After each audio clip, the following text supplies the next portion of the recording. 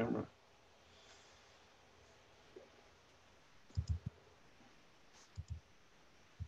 Hey everybody, welcome to the Growing with Fishes podcast, episode 205. This week, Marty and I are going to do something a little different. Um, I've been just ultra busy and haven't had time to book a lot of guests lately. So we're going to go over, I have a whole stack of old presentations and cool stuff to go over. So I thought we'd maybe go over some of that. So today we're going to go over a greenhouse presentation of climate control I did originally for the Do Grows show, which was really cool. And then we're going to go ahead and go over my micronutrient or probiotic and beneficial insect presentation from the Aquaponics Association. But before that, we're going to talk about our grows and stuff like that. So what's up with you, Marty? Well, let's see, we just finished cutting down the first run. So it's everything is on the rack at the moment. So that's definitely good. Gonna throw a couple of modifications on the beds and throw in a couple different strains and start again. And that'll be fun. So I have the best mixes that came out of the first experiments, and I'll be using smaller variations of the better mixes going into the next run. And then we'll lower the net down a little bit. We're going to change the way the drains come out of the bottom, because the way that my bulkhead fits, it sticks up inside the bed a little bit because of how it mounts. So I'm going to change that so it drops all the way through and drains that last little bit of water out.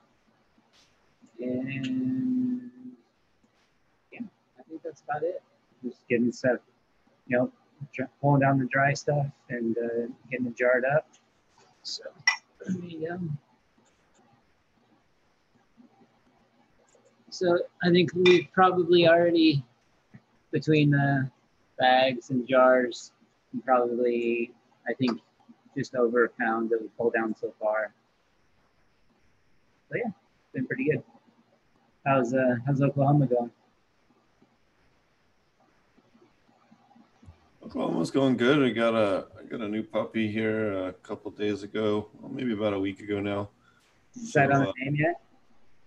Yeah, his name is Draco. Draco? Yeah, normally he's sound asleep over there, so we'll let him stay asleep. But if he wakes up before the end of the show, I'll grab him. Nice. He is quite awesome. So just getting him used to the farm, and then kind of just doing the last of the field prep. We kind of had a bit of a snag due to the rains, and now that we've had some time for everything to dry out a little bit, we've just been going over trying to get all the rocks out of the field. It was originally an oak forest. Before we had it, it was an oak forest. The guy before us cleared the oak forest and made it a pasture, but there were still quite a few large rocks and a few stumps and stuff. So we've had to clear all that out, which we didn't realize quite how much junk was in there, but that's pretty much almost done. And then once that's done, we can go through and finish disking it and getting it all the way turned in, and then we can go ahead and mound it, and then set our drip lines and set our plants. And then once the plants are all in for about a week, we'll go ahead and set our cover crop, or maybe even plant it right after we plant the cannabis plants, but shortly thereafter. So that'll be a lot of fun, and then we'll be off to the races. We're closer to 6 acres now. We somebody got a little overzealous with the backhoe and the tree line, so. Right on. Yeah. So I've been doing that, and then just trying to make sure we got enough clones to fill out the fields, and yeah. And then we also had very first smokeout event in Oklahoma since the COVID outbreak. So that was really nice to go out. Frankly, just nice to go out and go to a normal cannabis event again. I'm sure it's pissing a few people off by hearing me say that, but as far as I'm aware, no one got sick from that. I know quite a few people that were there. we've been in contact with quite a few people in the cannabis industry. There's been no problem. So it's really cool. And who would have thought that you could rent out a bar in Oklahoma and throw a medical patient only cannabis event where you can not only smoke cannabis but buy drinks as well. I don't know of any other state that allows both of those things to happen in that type of event. So that was with the local police's blessing. So that was very cool that they actually allow those types of events. So very surprising, but very awesome. And so really cool to be part of that event.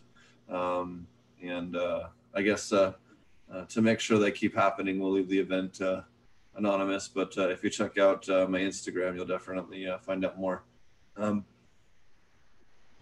Yeah, so that was really cool.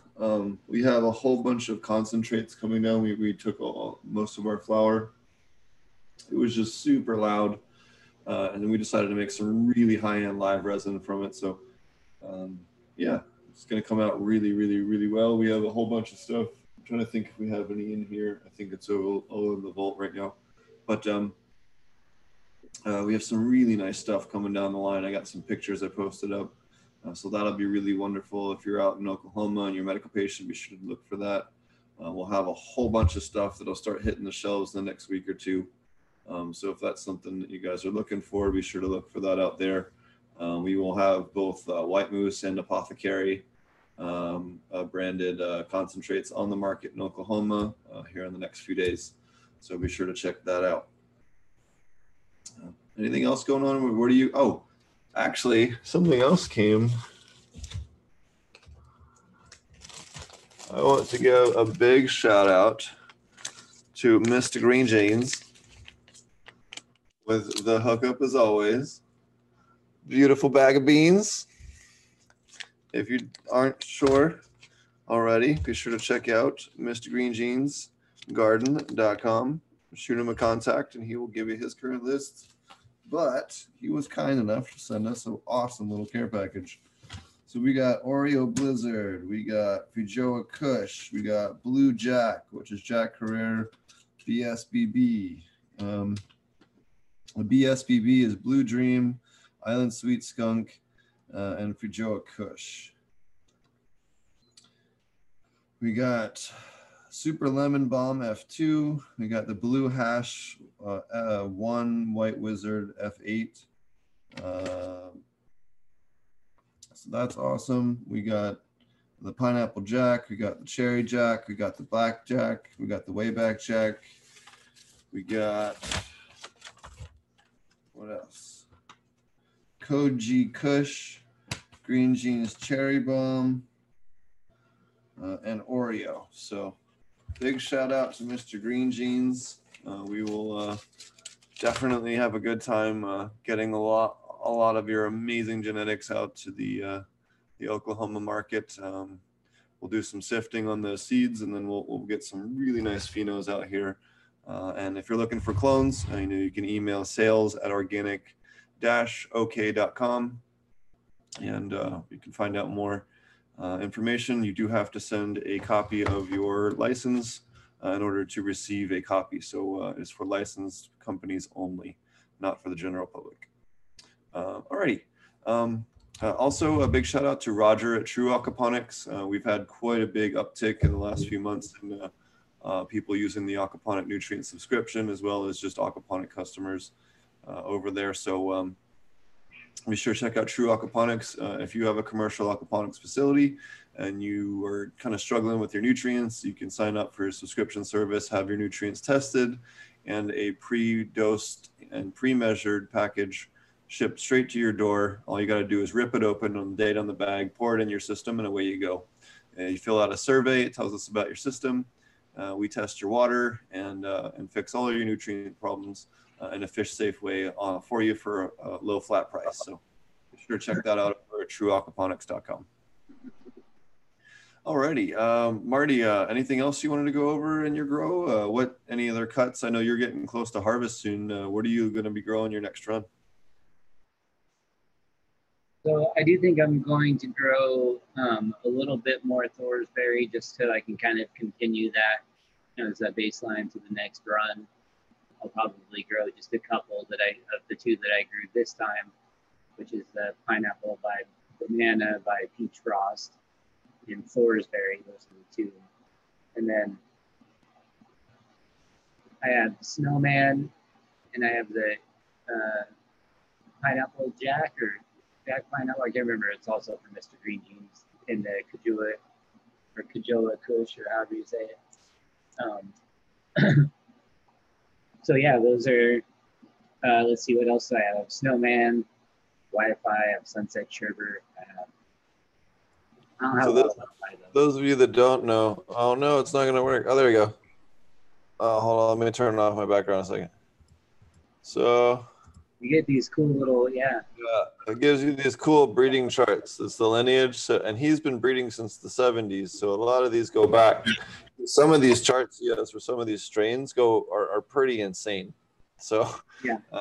But if you want to do that, but he'll send you. I'm sure that little sheet that Steve was just looking at probably has like stories or more information about each one of them. So like he crossed my blue hash with Wayback Jack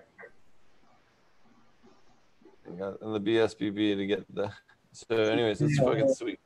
Like story about his cut of Jack, has he told you about his?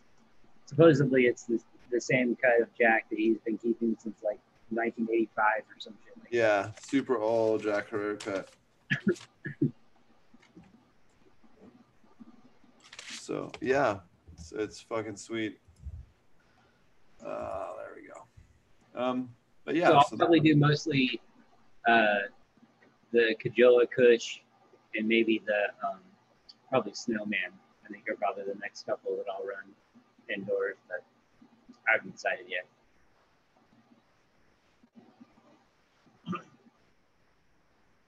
I've got cuts of all of them ready to go. So. Oh, that reminds me. So we crossed. We did some pheno hunting, and we had some really nice Sunset Mac males. We had 3 just really killer males.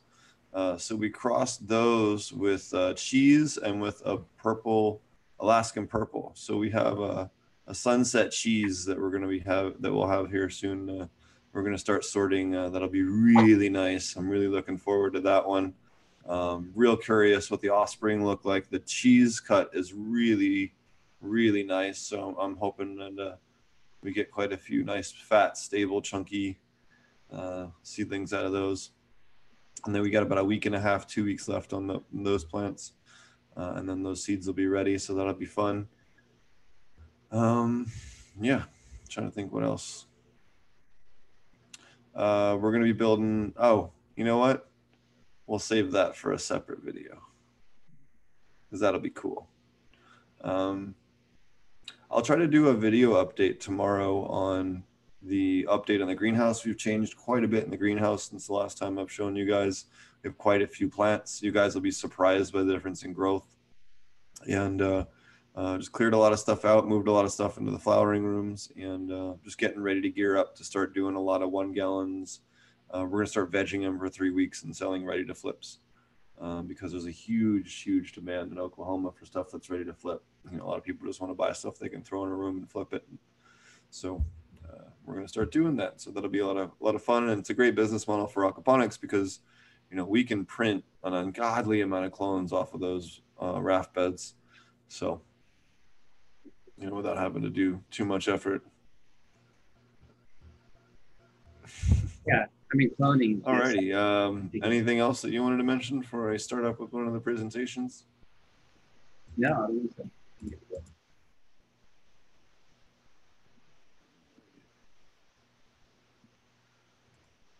Screen share going.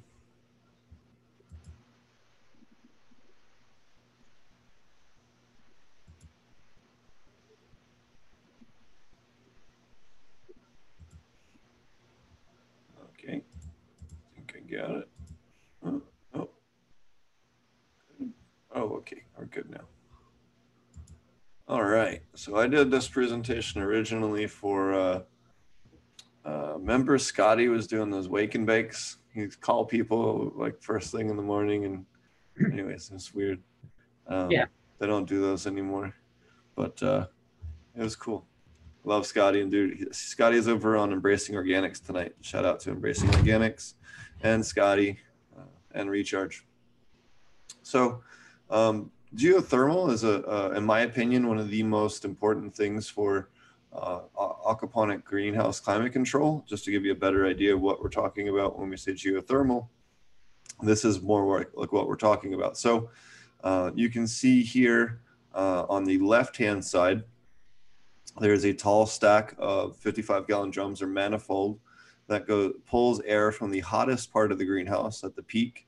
It has a little, now normally when you design this in the real world, you'd have a little fan on there, usually a DC powered UV fan, air down to a centralized manifold. You can use 55-gallon drums, you can use 30-gallon drums, whatever you have on hand. And you're gonna put them butt to butt and then cut the bottoms out except for the very bottom one. And you can kind of step here in the pictures from Colorado when we did this build here where they're stacked up. And then we just cut holes for our 3-inch drain lines and then screwed those in and to make them fit. And then we can make a nice centralized manifold and then run them end to end in a V shape. Now we tried a grid square where it was square grid, and you'll see companies like Ceres and other people out there that do that. The problem is that you get really wonky airflow where some of the grid gets great airflow, some of the grid gets poor airflow. You end up with mold, you end up with mildew, you end up with all kinds of horrible problems. Whereas with the V shape, you end up with nice even airflow between point A and point B on both sides. So you end up with much better airflow and a much better climate gradient, and about 3 degrees difference, a cooler in the wintertime, or I'm sorry, in the summertime, and in the wintertime, a little bit warmer. And then we also did some PEX lines underneath the deep part in order to do some geothermal on with solar to try and heat the ground up and heat it that way. That didn't really work well, so I wouldn't recommend that. But doing these geothermal, again, making sure you have equal lengths. All these tubes, the connecting black 3-inch tubes need to be the same length. If you have a huge difference in length, you will have airflow problems. And this can be a great way to have immense climate control for a tiny little solar panel, 100-watt solar panel. In the wintertime, you're going to have 57-degree air to heat from, and then go up from there. In the winter, in the summertime, you're going to have, nice cool air that you can pull for free. You can also do a similar methodology with coils to cool down water. In Oklahoma here, our water's getting pretty toasty. We're around 77 degrees right now, which is way warmer than I'd ever like it to be. We're actually going to be looking at putting coils in here as soon as we finish the outdoor.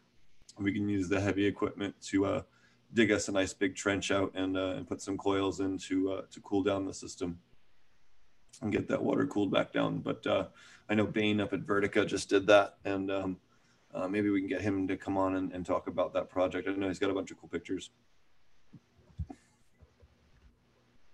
So here's the solar water heaters that we used. Robbie and I tested them back when I worked at the Aquaponics Source. You can see the coils here on the right below the solar panels on the top right. They would heat the water, and that hot water would go through a closed loop and work on a heat exchanger. You can see the metal coils there on the lower right hand side. That would go down into the tank and heat the water up and keep that greenhouse nice and piping hot. And then you can see in the below or left hand side, we use scaffolding and an old bus frame that we cut in half with a blowtorch, along with the scaffolding footings in order to level up, build a platform that we could constantly re-level if we needed to, or we could raise by quite a few inches up and down. And then we had it hinged in the middle so that we could access the pumps and the fish and whatever else we needed to access. And again, extremely cost effective, great if you're in a very cold climate, Colorado,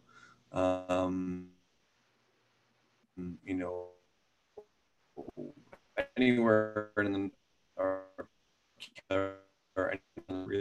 and here run your heat exchangers through the pool, run your pool through the bottom. If I was in Canada or someplace like that where I really needed to maximize my thermal mass, you could have your fish tanks below your grow beds in order to maximize that thermal mass and capture the most amount of heat for climate control inside your greenhouse.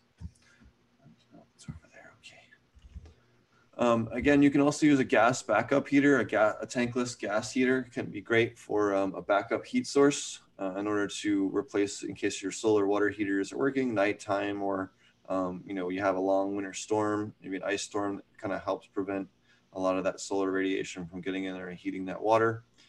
We managed to run a 50 by 30 by 18 foot 50 by 30 by 18 foot greenhouse with about 87 pounds of propane for the whole winter, and it worked extremely well. Alrighty. You can also, do wet walls and everything else on cooling. Any other stuff you'd like to add on that, Marty? No, I haven't. I mean, I haven't personally done a lot of the geothermal stuff. I built the solar water heaters before, which are relatively easy and straightforward to do. Marty's muted, I think. Definitely recommend those. I think that I've seen your greenhouse presentation a number of times now, and I definitely want to try one out. Seems like kind of a no-brainer if you can dig down to the depth you need, which you can usually find out pretty easily, like in your area, what kind of depth you need in order to achieve the temperature that you want. And sometimes that can be challenging, but other than that, I think it's kind of a no-brainer, I guess. Yeah, right there, Steve. Steve might have lost his sound. Steve giving me that. I don't know.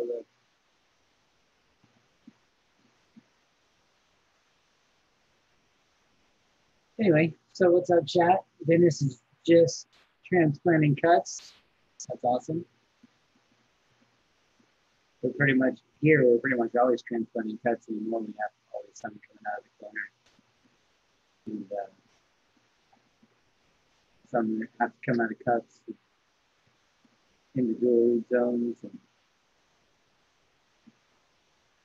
aquaponics is great for taking cuts, making cuts, growing cuts. That's great. I only got to have a nursery. I always see people asking me all the time, well, can I just keep my lawn in soil and just do aquaponics? Well, yeah, you can, but I don't know why you would. Grow so much faster and get so many more cuts off your lawn for putting aquaponics. You don't have to water them. Hopefully you guys can hear me. Frosty, can you hear me? Dennis? You guys there? I assume you can hear me.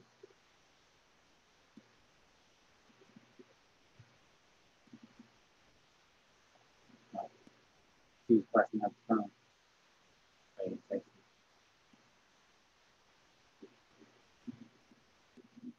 Very excited about our new strains. It's going to be super cool. Haven't grown flowered out snowman yet. Oh yeah, thanks, Rusty. Haven't flowered out snowman yet. So see if you on his phone now. So no, this is not going to work. Hold on a second. Okay. Nope. Okay. Nope.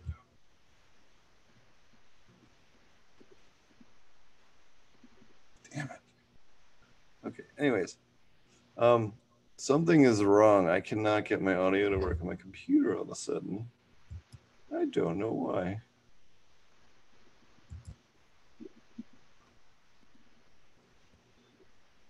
I don't know what happened. All of a sudden, I did the screen sharing and came back and it stopped working.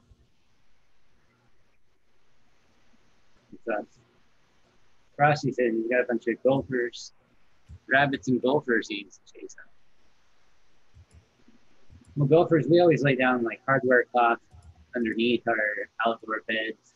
So it's always a good way to keep them out. But yeah, that's that. I mean, there's I can't remember, there was something they didn't like the smell of or the taste of. And Steve, you were talking about I think tomatoes, right? Nightshades. What's that? Nightshades being determined. Okay, there we go. One mic. Okay. So you were talking about nightshades being a deterrent for gophers. Yes. Was there any specific ones, or more frosty is having gopher attacks? We did ground cherries in San Diego, and that worked pretty well. Right on. Yeah. Just going through chat. Sorry about that, guys. I don't know what happened when the audio on the computer all of a sudden was just like, fuck you. You don't understand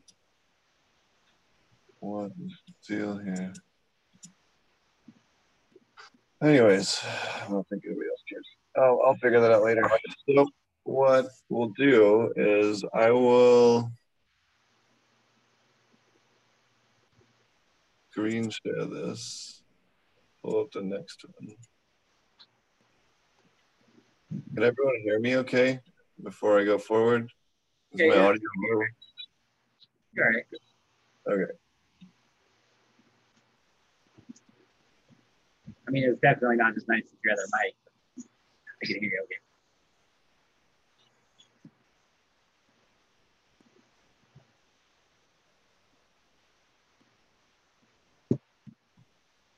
Okay, so hopefully everyone can see me now.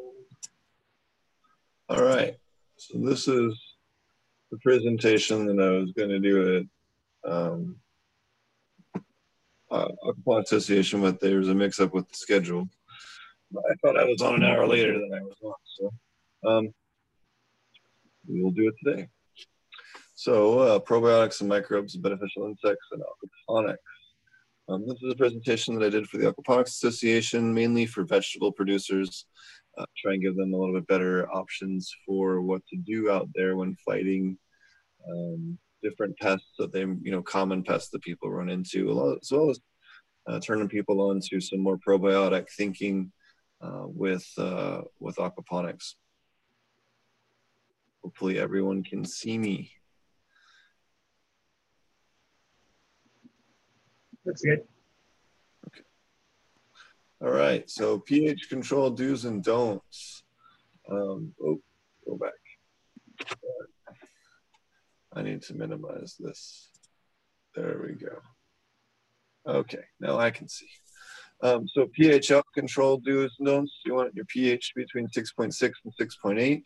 The best way to raise your pH is potassium silicate calcium carbonate combination. This accounts for potassium, silica, and carbonate hardness, as well as calcium to help your plant. So this kind of covers the widest and broadest range of plant beneficial nutrients in a way that also appeases your need to raise pH over time.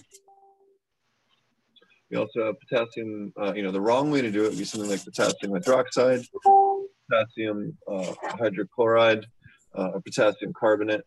Potassium carbonate isn't too bad, but again, you're not adding as much benefit as potassium silicate.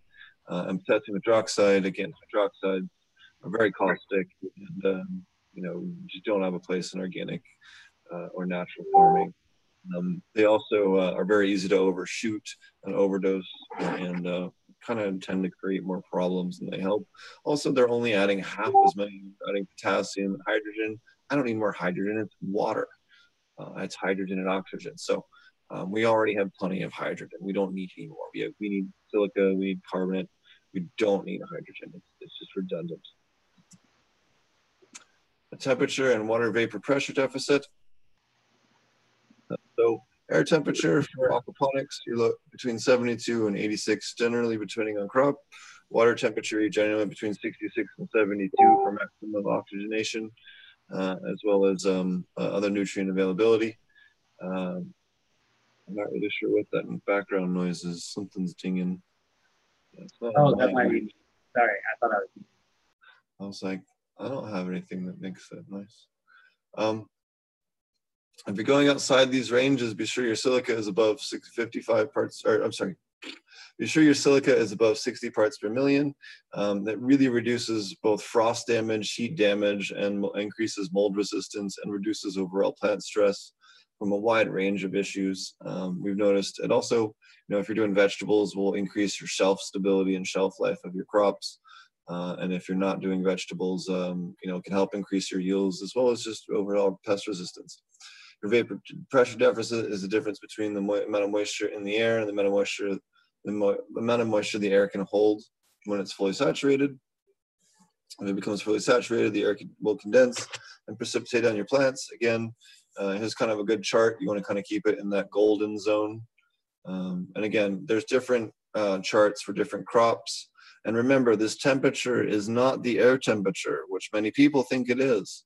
It's the leaf surface temperature, not the air temperature. The plants don't care what the air temperature is. The plants care what the leaf surface temperature is, because that's what's going to determine what the air temperature is coming into the actual leaf itself, or fairly close to it. That's what the plants are really going to cue in on. And that's why, if you're going to maximize plant growth, especially for cannabis, you're looking at that 86 to 88 degree temperature range to maximize plant growth speed. And then you're looking at around 75 to 80% humidity, which is much higher than most people are running their rooms.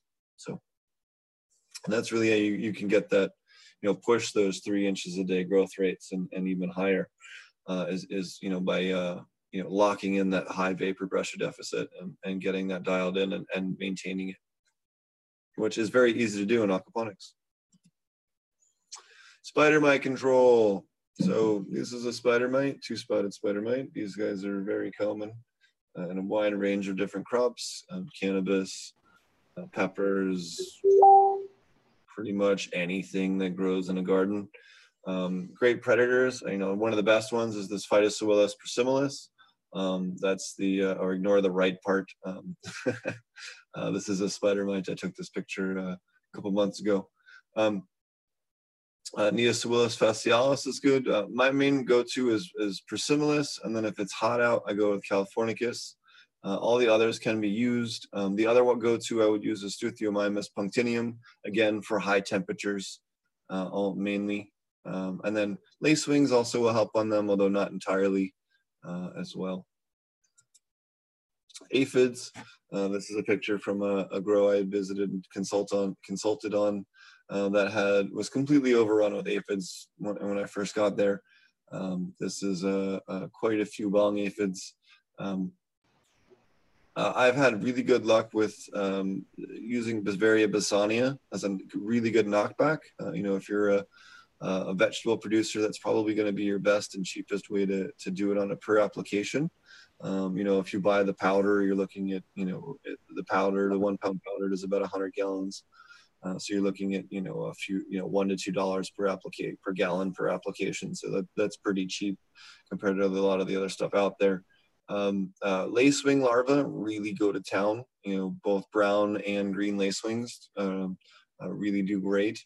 And then your Oreuses do really awesome. And then Aphidillus, Colmani, although I've noticed with most of the cannabis aphids, Aphidillus ervi, which I don't actually have on this chart, Aphidillus ervi seems to be the one that does a little bit more heavy predation on the cannabis. Seems like I find those leftovers more than the other guys under the microscope. So, and then your ladybugs and stuff like that you can use as well. Although I'll be frank with you, I don't think the ladybugs work all that great. Rice root aphids. This is a really close-up picture of a rice root aphid that I took. You can even see his little eyes, beady little bastard eyes. Yeah, and aphids too, you got to remember, like, not even just, first of all, there's a lot of types, but even even individual types. Some species of lacewing will have multiple different life cycles. So they'll have, spring and fall forms of both male and female, both larvae and adults.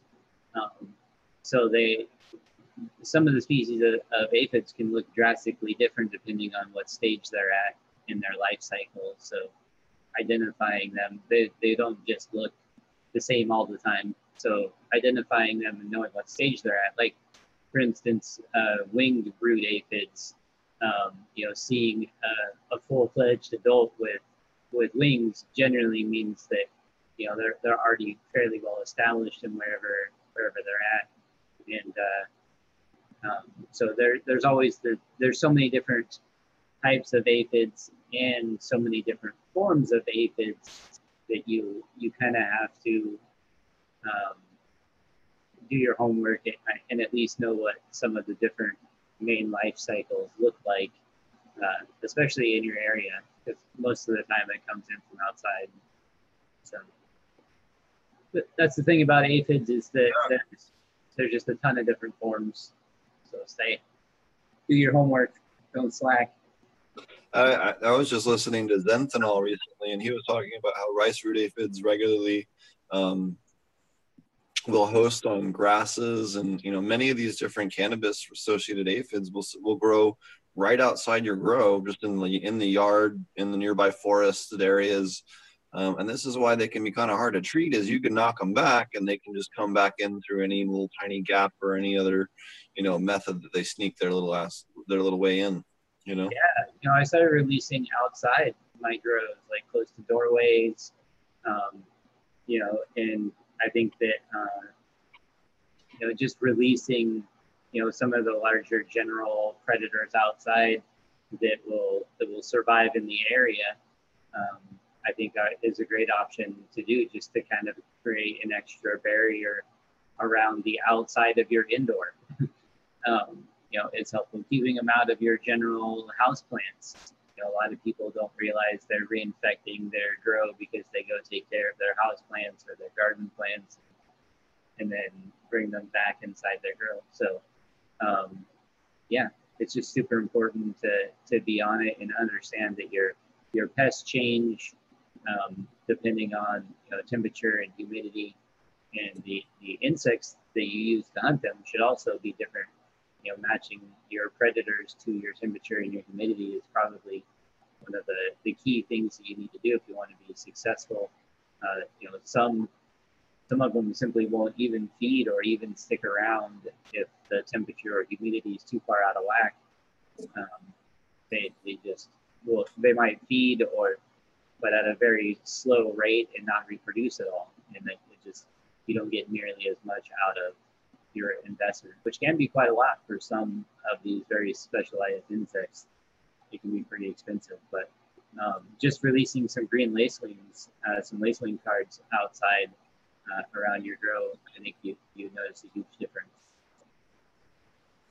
Yeah, so especially with the rice root aphids, I found that this is really an area where the dual root zones really excel. The dual root zones give a place for your predatory nematodes that won't really attack a healthy adult rice root aphid, but if that aphid gets any kind of problems with it, say the introduction of Bavaria bassania or PF97, which is the Isla, hold on, maybe Marty can look it up since I got my screens up.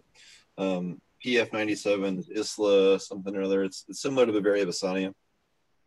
But basically, if you introduce these predatory fungi on a regular basis and spray them and weaken them, and then those nematodes can get in, they can kill both the young and the weakened ones to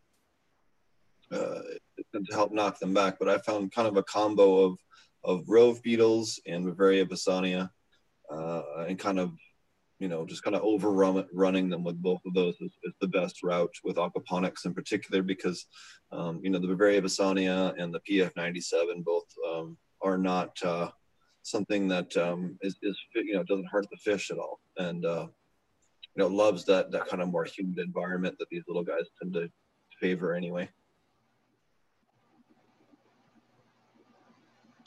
Also good for prevention too. If you're anywhere in the South, you should be doing regular sprays as a preventative for aphids, because if you get them, you're gonna, they can tear through your greenhouse. So we make sure we spray for, just a broad range of stuff, but you know, in general, just to make sure that we never get any in the first place, especially with the fact that we're selling clones and stuff like that. We don't want to ever share anything that isn't good. So we make sure that we do regular prevention. Alrighty, thrips. So thrips can be quite tricky. Again, your lacewings, predatory nematodes, your Steinernia, and then your rove beetles, as well as Hypoaspis miles, all are really great for wiping out thrips.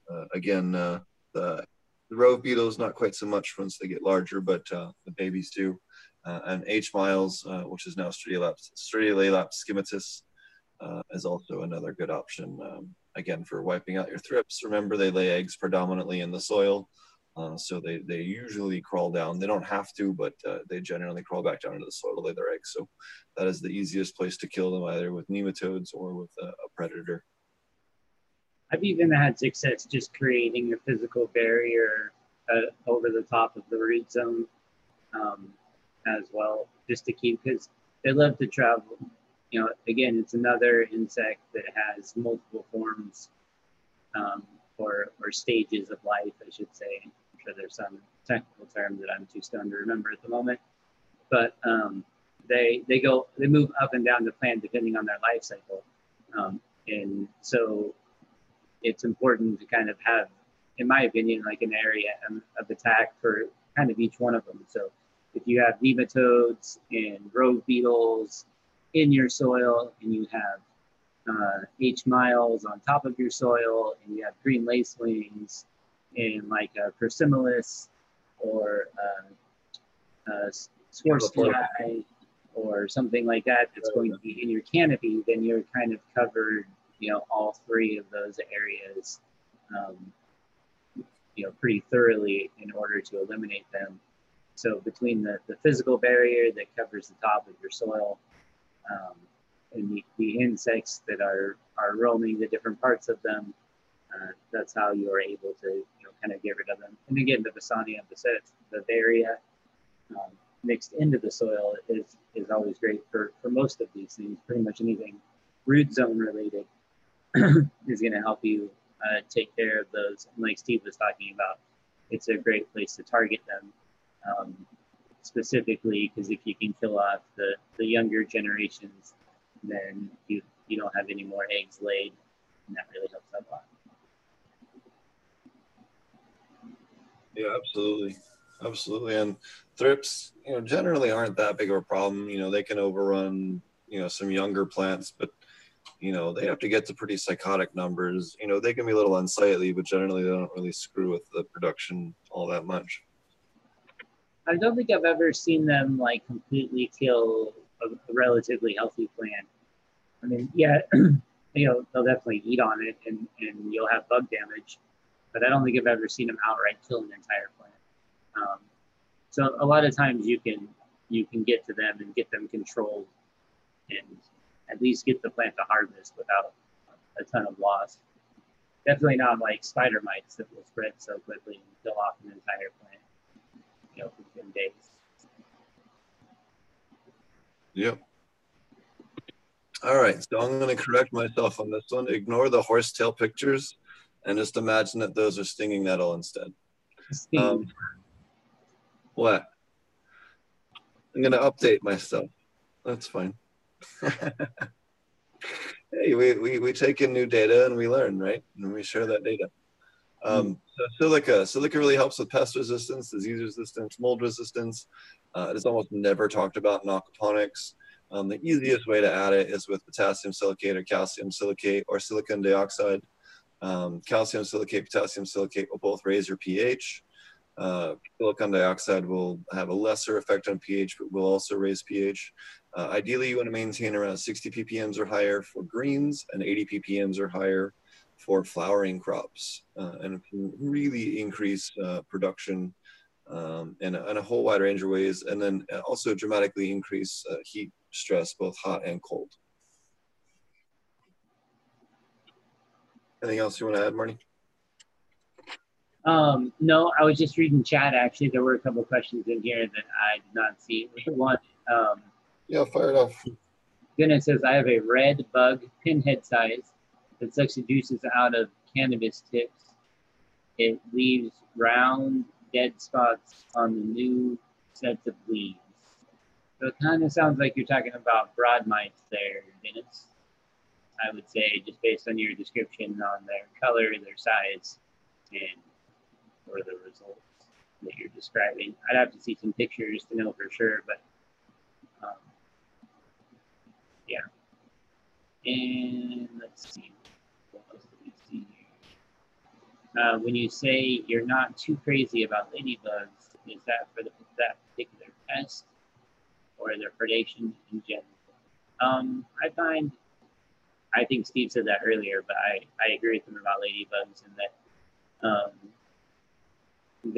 I guess for aphids would probably be the one thing that I would say that maybe I would think about doing it.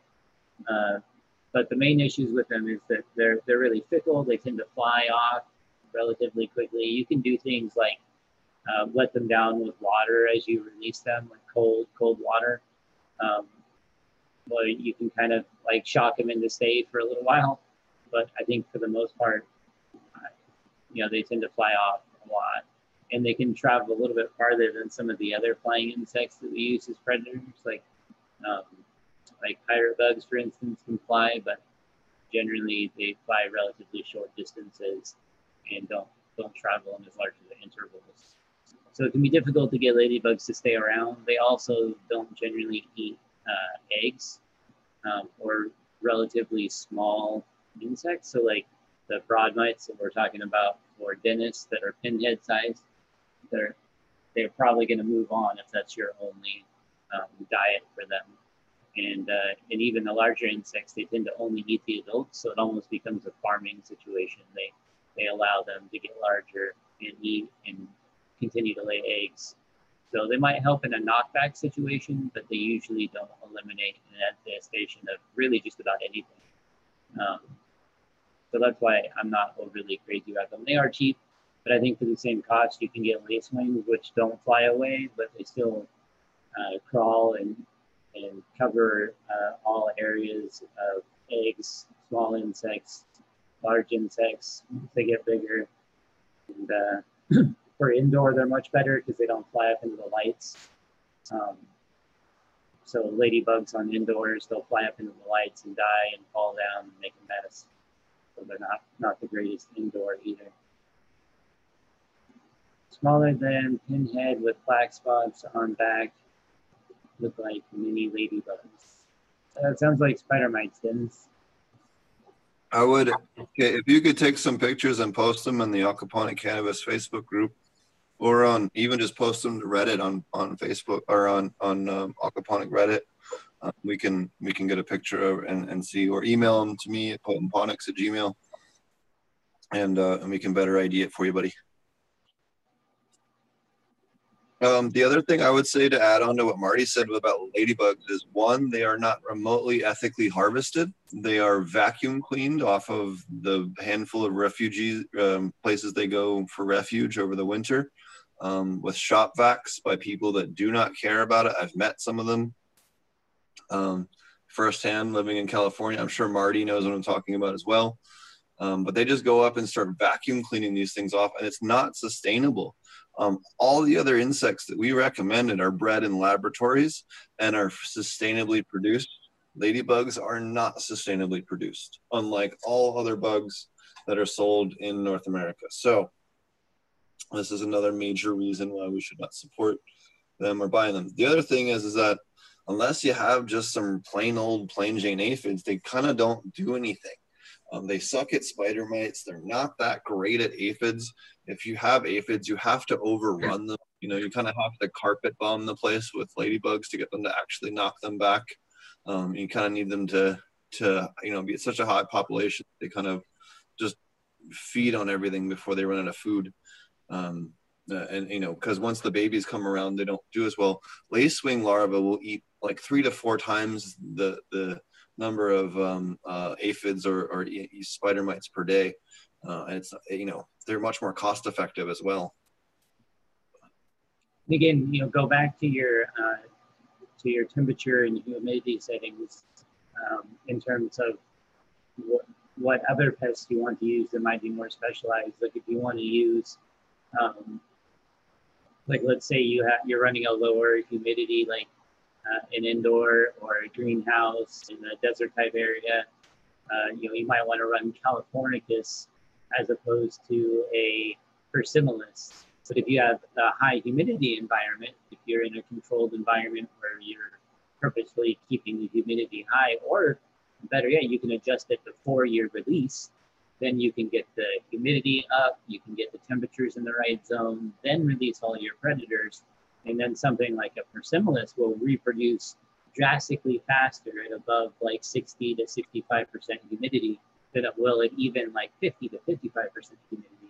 It can make a huge difference in the amount of bugs that you have to release in order to, whether you're just maintaining your perimeter and your IPM around your plants, or you're treating an infestation. Either one,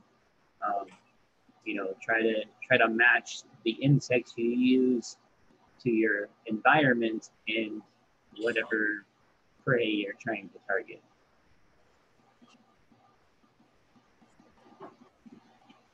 Absolutely too. And the other thing is max temperature. We just completely switched all of our beneficial insect regimen here in Oklahoma for the summertime, because everything here now has to survive over 100 degrees, because if we get a 115, 120 degree day, even with the greenhouse at full blast climate control, we're still going to hit 95, maybe even 100 if it's brutal out that day, right? So we need beneficial insects that aren't going to die at that temperature, or not all the pest insects will. So we switched to Californicus and to assassin bugs and to Struthioleps punctinium, or Struthius punctinium, or wherever you pronounce that, the little ladybird. They call them the spider mite destroyer. They also attack a wide range of other things aside from spider mites, but they're really, those guys, those three in particular, will survive really high temperatures and are all really good and will fly, and rove beetles as well. All those guys can, roam around the greenhouse and won't crow up just because it gets toasty. And again, your rove beetles are going to be great for getting into your soil areas. Yep. So, they're going to be, target different ones, I guess, is really the different zones in which that they will live in. So if you know what you're after, or in your preventative stuff, you should still know what you're after. Like if you don't have an infestation, you should still know what bugs are going to likely show up given what is in your environment. Kind of like what Steve's slide is up here. Know your local insects. Your local insects are what should be on your target list for just your generic IPM regimen, like what you're defending against, what you need a perimeter around your garden for. So just because you don't have an infestation doesn't mean that you don't have a target bug. It means that your target bug is anything that lives outside and can possibly come inside. And some of them are just always going to, like spider mites, if you're growing cannabis, so really just about any leafy green, I guess, but cannabis specifically that you get from somewhere else, then, spider mites is always going to be on your likely suspects list in terms of what you should be releasing for in your general IPM treatment.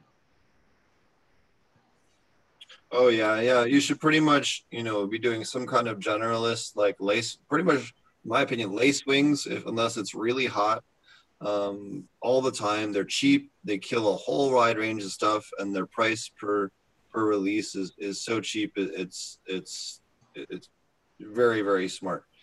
And then, some kind of predatory mite, if you want a more generalist, maybe a Swarovski or something like that. If you want something more specialized and specifically for spider mites, maybe go with the Persimilis or the spider mite destroyers. Although they're more expensive, we're mainly using those because of the temperature. Again, trying to think. I lost my train of thought there.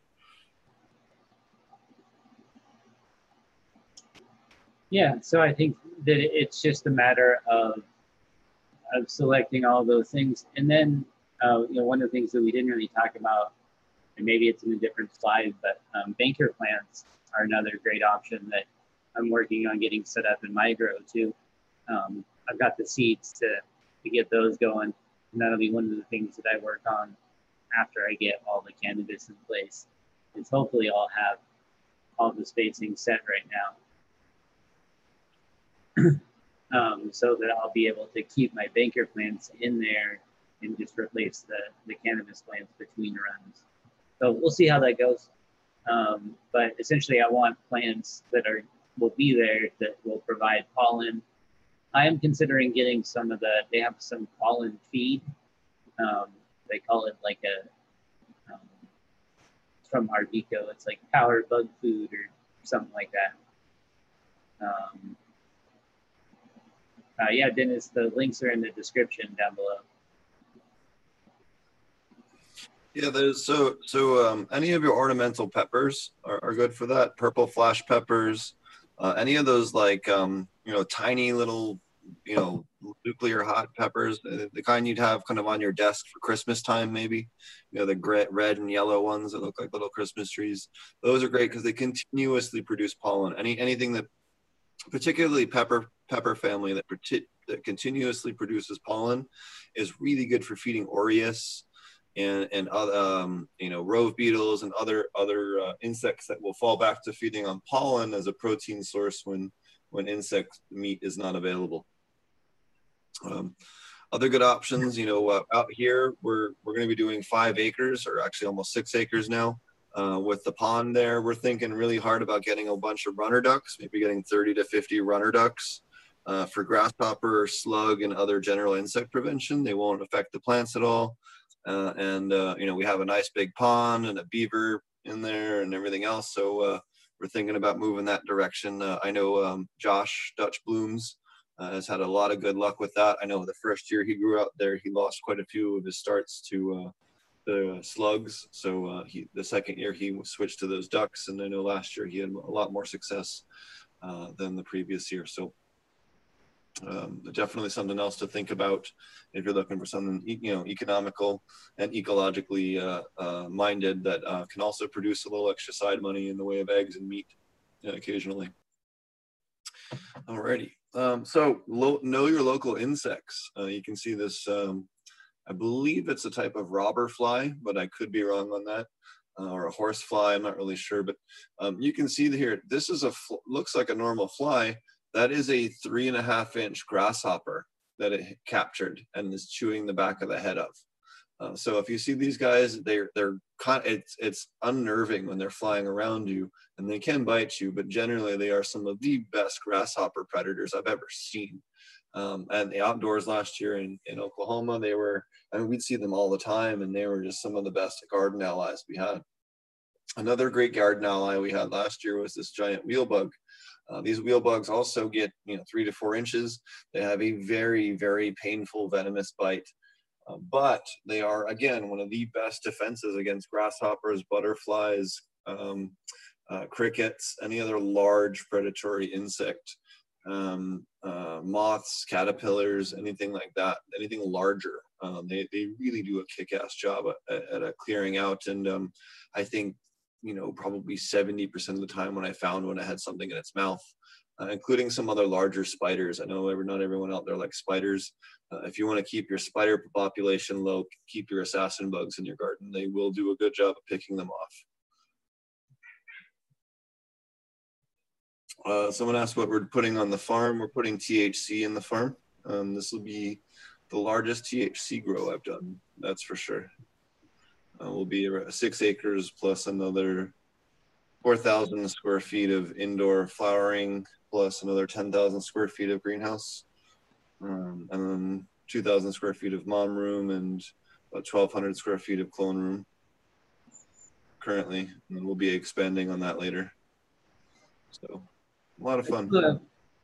I do love mantis. They're just they're so difficult to try to treat anything with because they take so long to hatch. That you by the time there are some places where they say that you can get an egg that's close to hatching, but even those I've had take quite a while to hatch still. They're supposed to hatch within 2 weeks of arriving, and instead that it still took probably a solid 5 for them to actually hatch. Some of them hatch sooner. Definitely not the kind of consistency that you would need. Most of the time, if you have an infestation that you want to treat, you don't want to put something out and wait 6 weeks, 5 to 6 weeks before it even starts treating anything. So they're great for flying stuff. Kids love them. They are great for most flying predators, or even smaller caterpillars. That's one thing you can time them for, especially outdoors, is if you want to time them for your trying to help deal with your caterpillar population when it's still small, then you can work with your local farmers or your local county to identify what time of year you're going to want them out, and then release them to cover that time period. So I do think that mantis are effective predators. They just are difficult to use for any kind of treatment, other than maybe the one example I just gave. But they're tons of fun. The kids love to go check on them and see if they've hatched yet. And they're great for catching flying insects. They seem to do a great job on those specifically. But and eat a wide range of stuff, kind of in the same way. Anytime you see a wheel bug, it always has some in its mouth. I kind of feel the same way about mantis. They're almost anytime you see them, they're either hunting something or eating something or taking something down. I see we got the puppy made it. What'd you say, Draco? Is that his name, right? You muted, Steve. I don't know if everyone else can see him. Can they see the little that part? I think when you talk. I don't think they can see him. But it's okay. Yeah, We'll get him on later. We'll get him on later. But yeah, mantises are great. The problem with mantises is mantises only do about an 8 to 10 foot square area, or like circular area around the egg, and then that's it. And about half of them eat the other half. And so you're better off, trying to spread them out. If you see the egg hatching, try to sprinkle them around the garden. You'll end up with more of them. Yeah, if you can, hatch them inside of a paper bag that's closed up, but you got to check on them all the time and make sure that they don't spend too long in the bag, or they'll just eat all of each other. But if you can hatch them inside of a bag, then you can kind of spread them out, and they won't just eat each other as much. And that's another thing that the kids like to do too, is when they do hatch, I just have my son loves to go out with a couple of sticks, and he has them crawl on there, and you'll go spread them around wherever. And it's pretty easy to do, and it can really help your coverage. But otherwise, yeah, they're pretty much going to stay in a 6x6 area.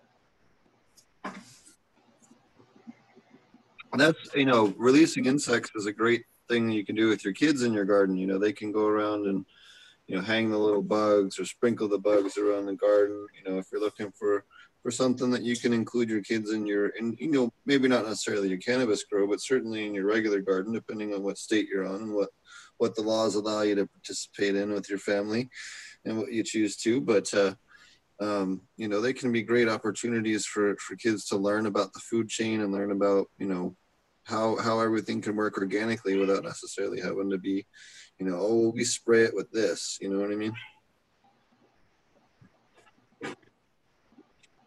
For sure. But again, learning what your predator. Another great example of learning what your local insects are would be the thrips. So here we have a little bumblebee thrip that seems to pick off, seems to always go after little flower thrips. I only find them on the flower thrip plants, and every time I do, they seem to be feeding on one. and they look like little bumblebees. But you know, if I see them, there's no reason for me to try and treat them if they seem to be almost exclusively feeding on the other ones when I do see them. So there's no reason to worry about those. Same thing with 6-spotted thrips, or if I had thrips and spider mites, well, thrips will feed on spider mites. So treat the spider mites, then treat the thrips. If that was the instance that you were in, because you'll end up spending less money. So, and getting rid of them faster. So definitely, things to think about when you're treating them. Remember, 35% of all thrip species actually feed on other insects, not plants. So something else to consider. Alrighty. So whiteflies are one of the biggest vectors of plant viruses. I know there's at least 180 viruses that have been linked directly to whitefly being a vector. We see a beet leaf top virus, or was it beet leaf curl virus, tomato leaf curl virus, most of your mosaic viruses, despite how much people want to claim that they're variegation. It's not variegation in most pictures that I see online. It's one of the 14 species of mosaic virus. One of the best options is the Encarsia formosa. They work very well. We release them here regularly once a month to keep the whitefly at bay. They're pretty cheap, and it doesn't take a whole lot to ensure that they're there. We also have Encarsia inaran, Encarsia pernocchioso, depending on the species of the exact species of whitefly, and then Delaphastus callinea, which is the little ladybird, the whitefly ladybird, which you can see down there in the bottom left, a cute little guy with the black shiny body there. He is a great, again, for feeding on the whiteflies. But again, the biggest issue with whiteflies is the fact that they vector so many viruses, and their waste produces black soot, which you can see on the picture on the right there on I believe it was a cucumber leaf. You can see the sooty mold there on some of their waste. Aerobic microbes and compost teas. You can see the Vortex brewers, and you have a GOT brewer. You can see just kind of a ghetto 55-gallon drum brewer.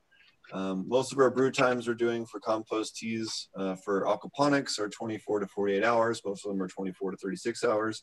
And what we're doing is maximizing the microbial loads with the fish waste. So we'll take a little bit of fish waste, some recharge, some other beneficial microbes, maybe some IMO2 or IMO3 or liquid IMO, depending on what we're doing, or maybe even IMO4 if you're into Korean natural farming, and toss it in a paint strainer and brew away.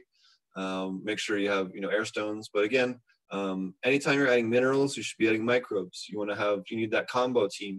Your nurse needs a syringe to inject the nutrients and inject the medicine into your body. So if you don't have the syringe, your nurse can't work, right? So the microbes kind of function as the syringe for your nutrients. So make sure you have that there. And then again, adding a little bit of carbon, brown sugar or white sugar seems to be much better for compost tea brewing in aquaponics. If you're doing more for soil long-term, like making compost or making a soil batch, then molasses might be a better option. But strictly for tea, rapid tea brewing, you want to go with sugar in the raw or brown sugar.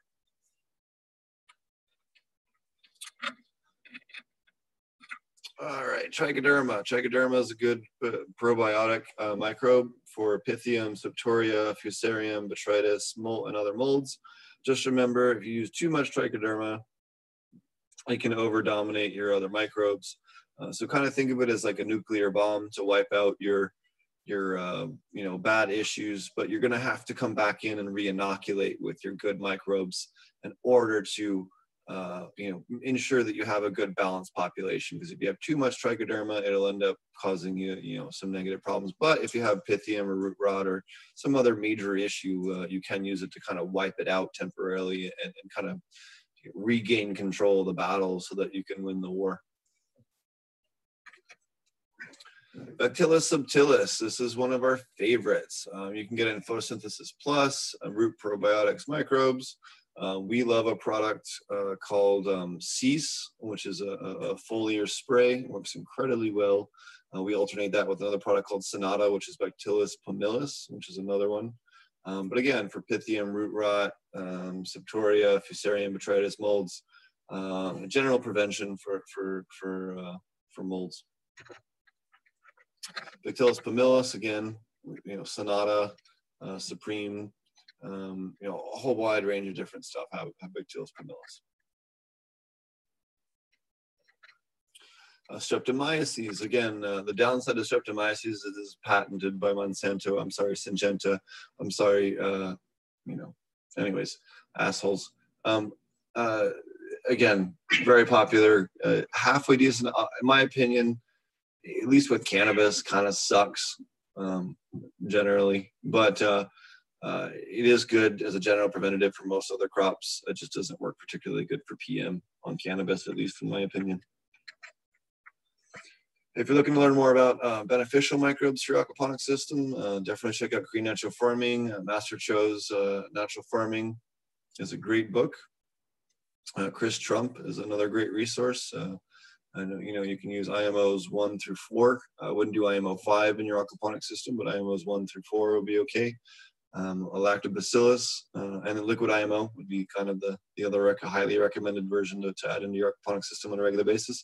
Labs is another really good one. We add labs to our system, particularly now that we're running very hot. We're adding labs once a week in order to prevent any root rot or Pythium until we can get that water cooled down. So kind of a cheap solution to ensure we don't have any issues until we can address it in a proper way. Water-soluble calcium works very well in aquaponics without much of an issue. Same thing with water calcium phosphorus extract, as well as water-soluble potassium as well. Some of the more advanced stuff I've been working with is the biodynamic accumulators. There's a link to the website if you want to get the data for yourself to both Duke University's and Build a Soils link. You can check it out. It has really good tables for your nutrients for trying to figure out what to ferment. And for inputs, I've been doing a lot of, hey, does this actually work in the real world work on this around this chart? Specifically for aquaponics, I will be publishing a lot of this data here in the next year or so, probably the next 2 years by the time I get through all of it, or at least the stuff that I'm concerned with that I think might be viable. There's a lot of compounds in a lot of these plants that when you ferment them happen to also kill fish, which is why there has to be some research done with this. So it's not as simple as going, hey, this is going to definitely work. So keep that in mind. I'm just trying to give you a toolbox. In no way am I going to claim that everything on this list is going to not kill your fish in any way. So don't, go using it and then claim I told you to kill your fish, right? But if you want something to tinker with and something to play with and direction to look at, and kind of a way to hybridize a lot of the Dragonfly Earth Medicine and DemPure and natural farming methodology with aquaponics and the kind of control that we're used to with mineral salts. I think kind of this is the direction to kind of hybridize those two worlds in a way that makes everyone happy and still meets the plant's needs as well. So definitely something to look out for in the future. Labs. Now, there's a bunch of different ways that we can do labs, right? So we can go to the local grocery store. We can get that. You can see the Whole Health Premium Supplement Super Lactobacillus. That's your probiotic. You can get it at any pharmacy. You go to the pharmacy counter and tell them you want to buy the probiotic. Has 12 to 14 different types of lactobacillus. All of them will make different types of vitamin B. You're getting the wide range of vitamin B as a growth accelerator, as well as all the lactic acid and all the other wonderful compounds it makes. So, these are great compounds. The more you combine, kefir is another great one, again, for kind of cheating and speeding up the process. If I'm a commercial grower, I don't have time to do it with the rice water and wait a week and blah, blah, blah. It just takes too long. Plus, if I'm in a commercial setting, if I'm doing something in a food safe kind of thing, the food safety inspector is not going to buy that, right? Like, just not going to fly. But if I can get some food safe kefir or kefir and do it that way, okay, well, that's something that actually I can work with in a food safety way and mass produce on a quick turnaround in a commercial setting, and 2 or 3 days start making large batches instead of a week or two or whatever, 2 weeks like it can take sometimes. with the traditional method. Again, it takes too long. I don't have time. I'm running a commercial farm. I don't have time, and nobody got time for that. So we use labs, we use kefir, we use probiotic labs to achieve the exact same function as that, except in a much more accelerated rate with a broader diversity of vitamin B complex, which gives you a much better growth acceleration rate across the board than with traditional natural farming methodology around lactobacillus. It's something I really think that the natural farming world needs to kind of move in the right direction on is, hey, it's a cool idea with the labs. Let's take that to the, let's take that and extrapolate that farther down the line into, kefir and, lactobacillus microbes have a long and storied history with humanity, and there's thousands of different ones that we use on a regular basis for milk and yogurt and cheese and butter and all these different things that we haven't even touched in terms of plant benefits. So there's a lot of space that needs to be explored. Someone asked, are you required to tell your local government where your genetics are sourced from? We are not, as far as I'm aware. They were doing that in the beginning, where you had so long, but as far as I'm aware now, there's no real restrictions on that. I could be wrong, but yeah, again, I'm not 100% sure. I don't believe there is, though.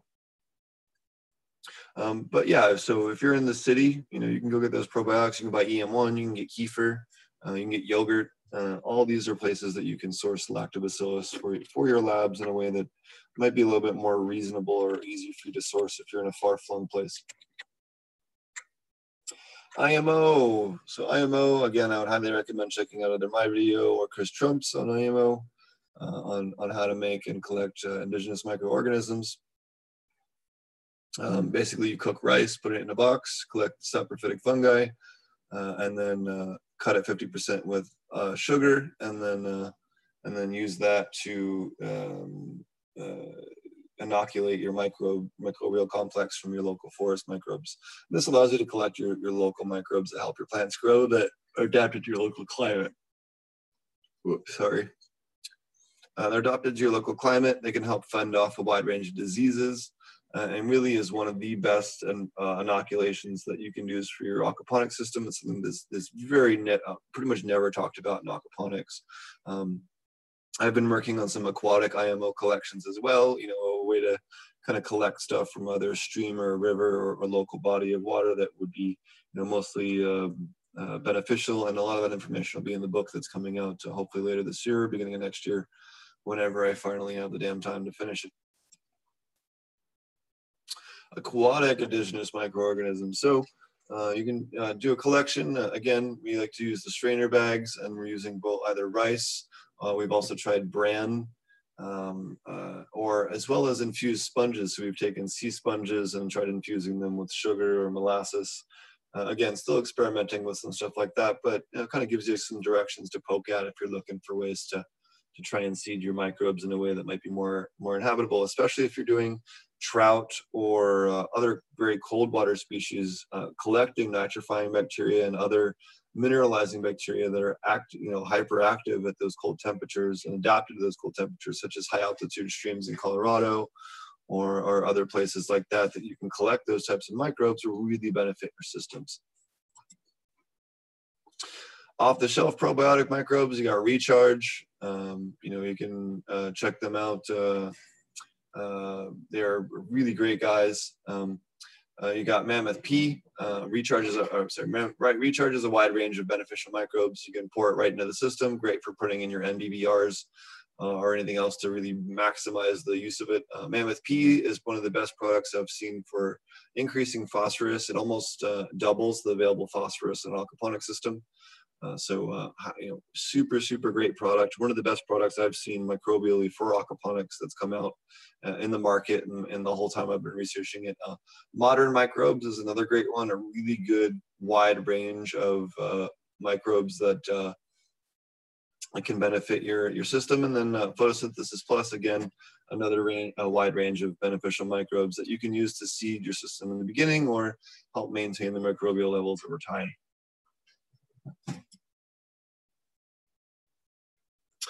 Things to avoid: yucca extract and saponin. They will kill your fish within minutes. UV sterilizers, contrary to popular belief, they dramatically negatively impact iron, boron, and manganese. Ozonators will hyperoxidize your iron.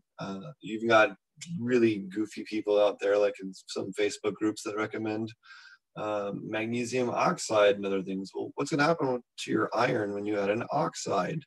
You're going to destroy it. So again, you got people that are not really using their brains. Too much trichoderma, again, can wipe out your microbes. Mixing too many microbes in one batch, again, they can start to compete or kill each other. You want to kind of add them over time and allow them to populate and colonize the system and find their place in the food chain. Too much of a pH change when adjusting for mineralization can wipe out your microbes. If I have a super low pH and I quickly bump it up to dump it into the system, I can instantly kill all my microbes and basically negate all the hard work I did. Hydroxides, again, quickly killing your system by overshooting it and not actually adding 2 nutrients instead of 1. Your hydroxides add 1 nutrient. Everything else adds 2 or 3 nutrients depending on what you're using. And not providing enough food for your microbes being dosed. Again, not enough sugars, not enough other secondary mineralization sources or inputs, I guess, for lack of a better broad term, for your microbes to be able to fully utilize the most of your fish waste. Some great resources. Elaine Ingham out there is the Soil Food Web. You got Chris Trump at Natural Farming Co. He has great classes. I believe his next one's coming up in August in Idaho. I believe it's August or September. You got Microbe Organics, great reference place if you're looking to learn more about microbes. It's been there for a very long time. Great place. He has really cool reference tables as well. You can buy his reference videos on microbes if you want to learn what's what. Omax microscopes are great. I have a really big Omax microscope. It's wonderful for when we have to really look at those water microbes. We have Dynalite. Oh, where's the Dynalite? Here, this Dynalite I got here on the desk, and we use at least once a day, if not twice a day. So whenever I need a better look at something, we go ahead and throw it under here, and I can get a really good look and make sure it's not X, Y, and Z, or confirm that it is X, Y, and Z, or whatever it is I'm trying to look at better. But it really allows you a much better view of what's going on. Arbico Organics, again, great source for buying stuff, microbe-wise or beneficial insect-wise. Green Methods, another great beneficial insect place. BioBest, again, another beneficial insect place. And biologicco.com, again, beneficial insect place as well. The other thing I wanted to add on here that they don't have on the deck is Agdia. Agdia.com is a great place if we're trying to get test strips for viroids and trying to find out what virus we got. Alrighty, ignore the course there. Marty and I are working on the video format, but you can find out more on our podcast, Growing with Fishes. You may or may not be listening to that right now. Potentphonics.com, or the Facebook group. A lot of people don't know we have an aquaponic cannabis growers Facebook group with a wide range of people from around the world, many of them commercial growers. And then the book that'll be coming out later in the year, or next year. So yeah. Anyways, that was the presentation I was doing for the association. So yeah, hope you guys enjoyed it. Move the pup around. Oh, here.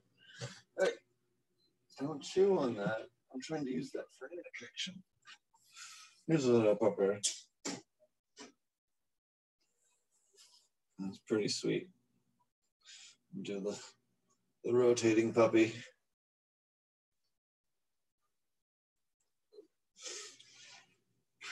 All righty, let's see what chat has to say. It's been a while since I've been able to read chat. All right, probiotics is great. Looks like Oklahoma is doing things right compared to legal Canada, where we are a dumpster fire. I would agree with that. Yeah. So any other questions in chat? We kind of went through a bunch of content there. I'm not really sure what happened to Marty. I guess he had to step away for a moment. Any other questions that you guys have? we tried to cover some stuff that I kind of had. We're trying to have a guest that we're trying to get on that had to reschedule or wasn't able to get on today. We were kind of hoping.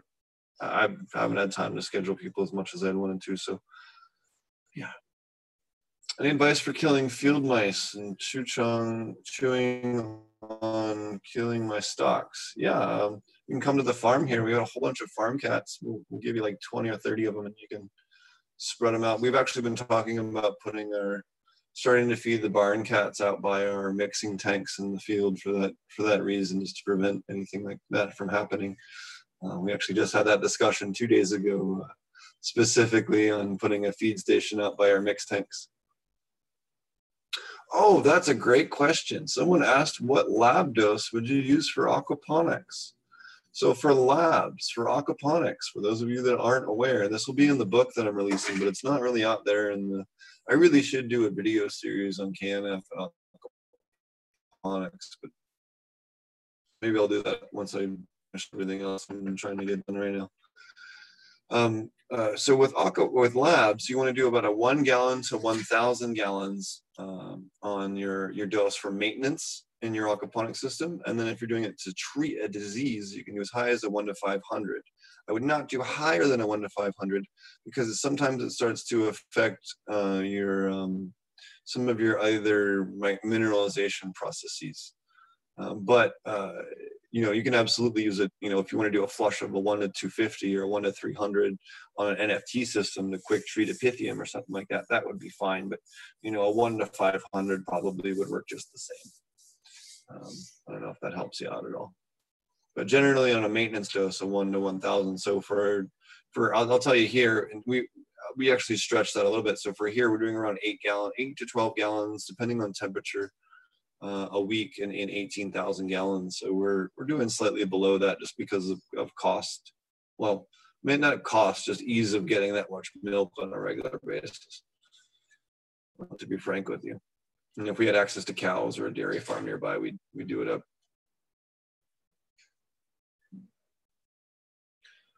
All right. Well, I'm not sure what happened to Marty, but we've had quite the exciting episode. I think we will wrap up the show. I want a big shout out to can't find it on Facebook. If you can't find the Facebook group, it's for whatever reason Facebook censors cannabis stuff. So go to facebook.com/groups/APCANNA.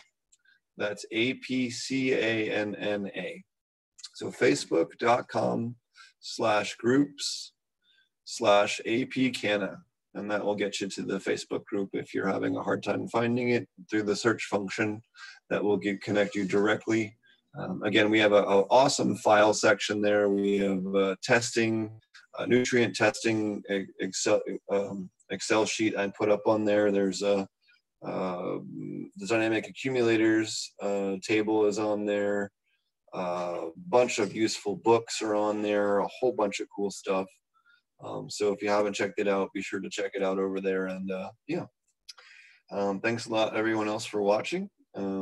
We'll be back again Tuesday or Thursday. I apologize for not having a show on Tuesday. We just got really busy getting the backyard planted, but we're going to be a little bit busy this next week or two, and then we'll be back to normal schedule.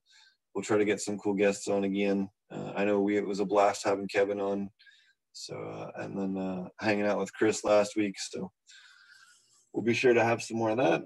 Big shout out to True Aquaponics again for their aquaponic minerals and working together with them on the subscription service. You should check that out at trueaquaponics.com. You can find me on YouTube, iTunes, and Spotify, and all the different places that you can listen to podcasts. Thanks a lot for Marty on the information that he was providing. You can find out him on AP Meds. And we'll be back again soon. Be sure to check out your local Oklahoma dispensary for stuff from Organic Innovations, the latest aquaponic cannabis products. We will have a hot new line of resins. I believe we have 9 or 10 live resins. They're going to hit the market next week or the week after, depending on when it clears testing. I believe the testing came back today, or if not, it's supposed to come back tomorrow. And then we can start getting those out. So thanks a lot, everyone. And we will catch you guys again soon.